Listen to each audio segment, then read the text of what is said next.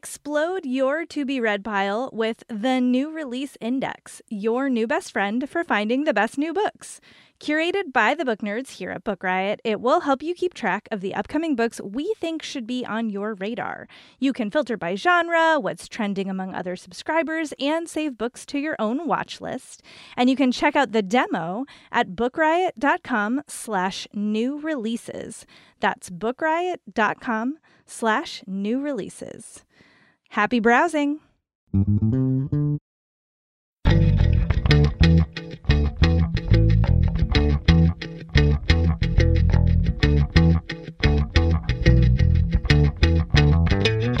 listening to All the Backlist, a weekly show about books that are not new. I'm your host, Liberty Hardy, and I'm little in the middle, but I've got much backlist. This is episode 125, and today I'm going to talk about a couple of great backlist titles.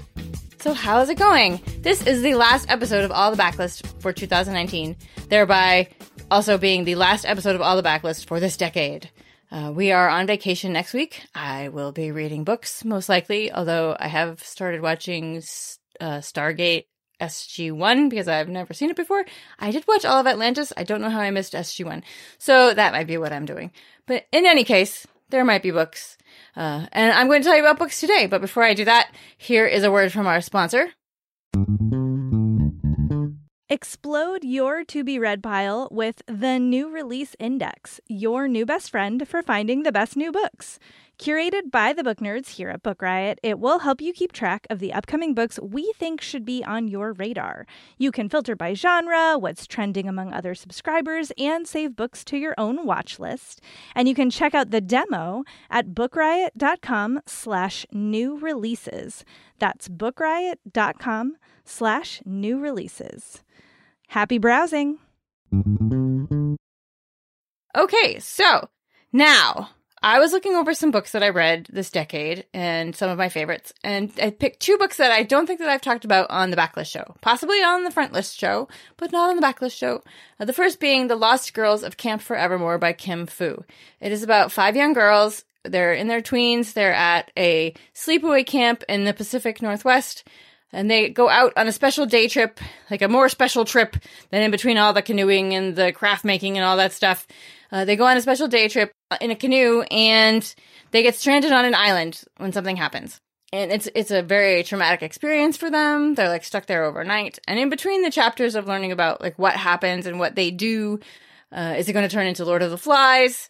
You get the stories of these 5 girls as adults. You now see what they're doing in the present day with their lives, how things have turned out for each of them. I loved it because 4 of the chapters are told in the same narrative, but one is told from the point of view of one of the girl's sisters. And I liked how she changed that up. And you just sort of see like how trauma affects people differently, how it kind of threads its way through their lives as adults, what they've each done with their lives, because you get to see a lot of their personality coming out in the episode that takes place like on the island. I started thinking about Niska and Firefly and get to see the real you. So it's just so good. I love this book. It's The Lost Girls of Camp Forevermore by Kim Fu.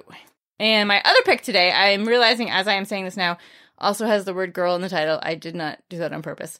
It is Sweet Girl by Travis Mulhauser. It is about a 16-year-old girl named Percy. She lives in Michigan with her mother. Her mother has a substance abuse problem, and Percy has actually been the one taking care of them for several years now. She's finally dropped out of school because she can't do both, and she has a job, and she's looking after her mother.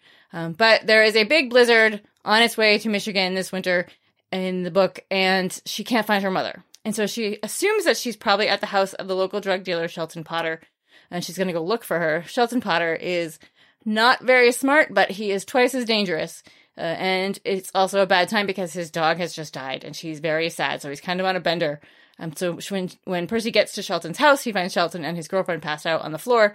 No sign of her mother, but she does find a baby in a crib upstairs. The window is open. It's snowing on the baby in the crib. It's freezing cold in there. And she impulsively takes the baby. She's like, I can't leave this baby to live like this. She doesn't know what she's really doing, but she runs off with the baby to go look for her mother. So, of course, Shelton wakes up. The baby is gone. He sends his henchmen out to find whoever took the baby. In the meantime, Percy goes to see Portis Dale, who is one of her mother's ex-boyfriends, and really the only one of her ex-boyfriends who is kind of like a father to Percy. And he tells her he's going to help her with this problem. So it's very sweet.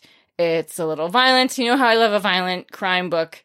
I love, like David Joy and Donald Ray Pollock, Daniel Woodrell, which it's kind of like Winter's Bone. It's a little True Grit with, a nod to Charles Portis there, with Portisdale being one of the characters. I hope that Travis Mulhauser writes something else because I really loved this. Like, no pressure. He doesn't have to, but I would definitely read it. This is Sweet Girl by Travis Mulhauser.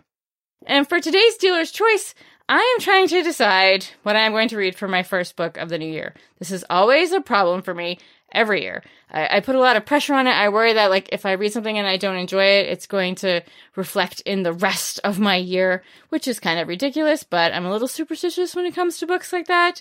So I'm, like, trying to figure out what I'm going to do. I think I was looking over the last books I've read this decade, each book the first day of the year, and I loved all of them, and I think I usually end up picking something that is, like, almost guaranteed that I'm going to enjoy, which might be cheating, but at the same time not, because why wouldn't you want to read something that you enjoy? In the meantime, I am reading The Heap by Sean Adams, which has been compared to Kurt Vonnegut, which I could not pass up. I might read some Kurt Vonnegut over my Christmas break, or more likely I will watch more Stargate. I've been watching Stargate SG-1 because I missed it the first time around somehow. I did watch Atlantis. I don't know how this happened. I've moved from my horror mode that I was in the middle of the year to my mystery mode to now I am in full-on sci-fi nerd mode again. And it's pretty great. So I want to say thank you to all of you for listening. Thank you to our sponsor. You can find a list of the books I mentioned today in the show notes by visiting bookriot.com/allthebooks. If you're a fan of all the books and you want to give us a treat, you can leave a rating or review on Apple Podcasts. It helps other book lovers to find us. And if you want to talk about books or see pictures of my books or my cats, you can catch me on Twitter at Miss Liberty, on Litzy_Liberty, and on Instagram at FranzenComesAlive. I'll be back on Tuesday with Patricia to tell you about the week's great new releases. So have a great weekend, kittens, and happy reading.